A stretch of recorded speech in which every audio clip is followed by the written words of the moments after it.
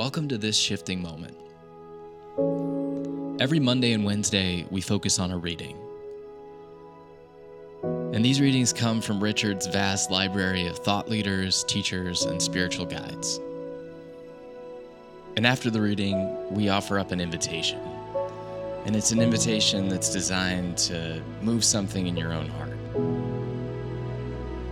It's designed to help you wake up, help you through your afternoon, or to wind down at the end of the day. Welcome to This Shifting Moment. We hope it helps.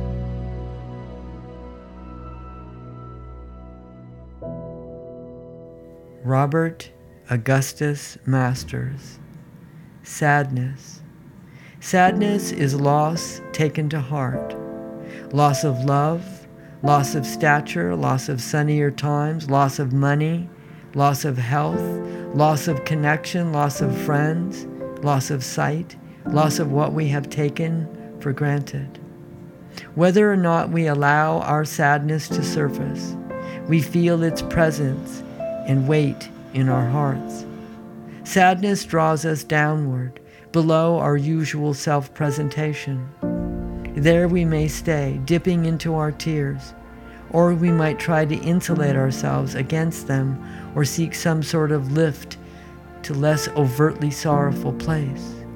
Yet if we remain with our sadness, allowing it its natural gravity, giving it room to breathe and flow and have a voice, we usually will find ourselves not drowning or withering in it, but soberly restored and eased, with our heart opening in unexpected ways. We may conceive of sadness as something to get over, but in fact, it is something to get into, something to allow. In sadness, we are registering loss. It doesn't matter how big or how small the loss is, so long as we let ourselves fully feel it and give it fitting expression. This doesn't mean getting mired in sadness or excessively dramatizing it, but simply yielding to its natural flow, as if easing ourselves down into a stream, letting ourselves be carried toward deeper waters. As such, the open expression of sadness is a kind of surrender, a temporary loss of face and control, a release that can be as healing as cathartic. When we're comfortable with our sadness, we don't fight its heart hurt, but let the ache of it move unhindered through us. As much as this might pain us, it also cleanses us, giving our sense of loss enough room in which to be fully felt. In well-handled sadness, we let our tears come, even if their arrival leaves us shaking with sobs. We feel the pain without slipping into self-pity or other victim-centered translations of our hurt. Sadness doesn't have to tie us down. It can bring us down to where we're close enough to our pain's core to really let the floodgates open wide. For example, we might feel sadness welling up after we're reminded of a lost love.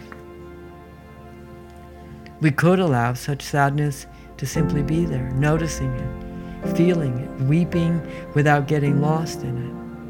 Or in contrast, we could bring to mind our resentments about that love and start going over and over a particular theme that stood out at the time, like, I always lose love, or I'll never have a great relationship. This creates enough mental looping and internal drama to maroon us in the simple reality of our sadness. So we hear the well-meaning statements like, don't be sad, or look on the bright side, or cheer up.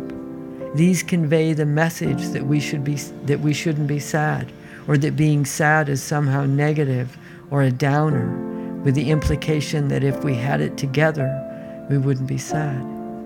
The upside of being down is that we're in a position to see, if we wish, some of the originating factors of our core sorrows. Seeds grow in the dark. So do we.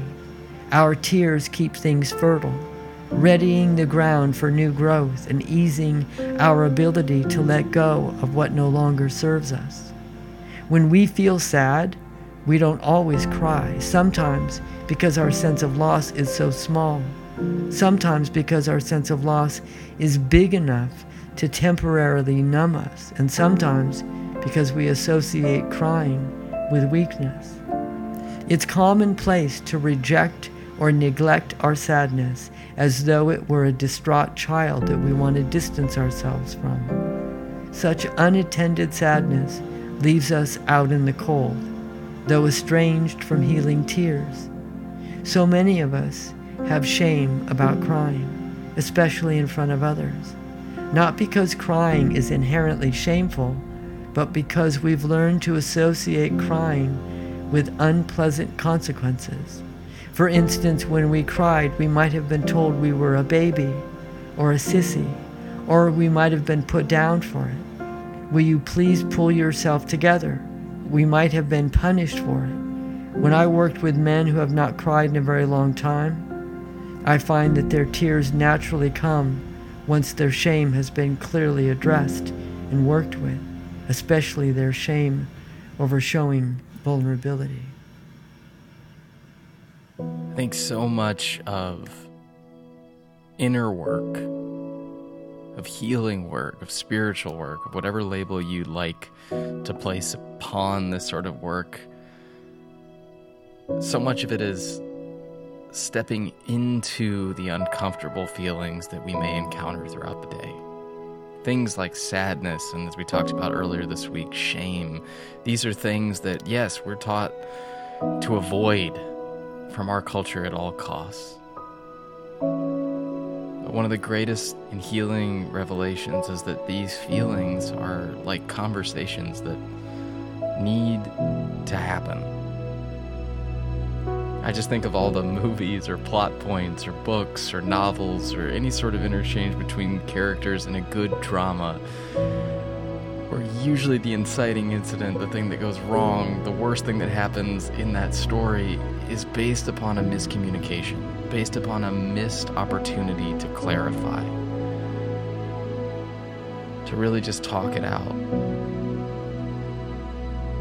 And that's what we can do with our sadness. That's what we can do with our shame. That's what we can do with our hurt.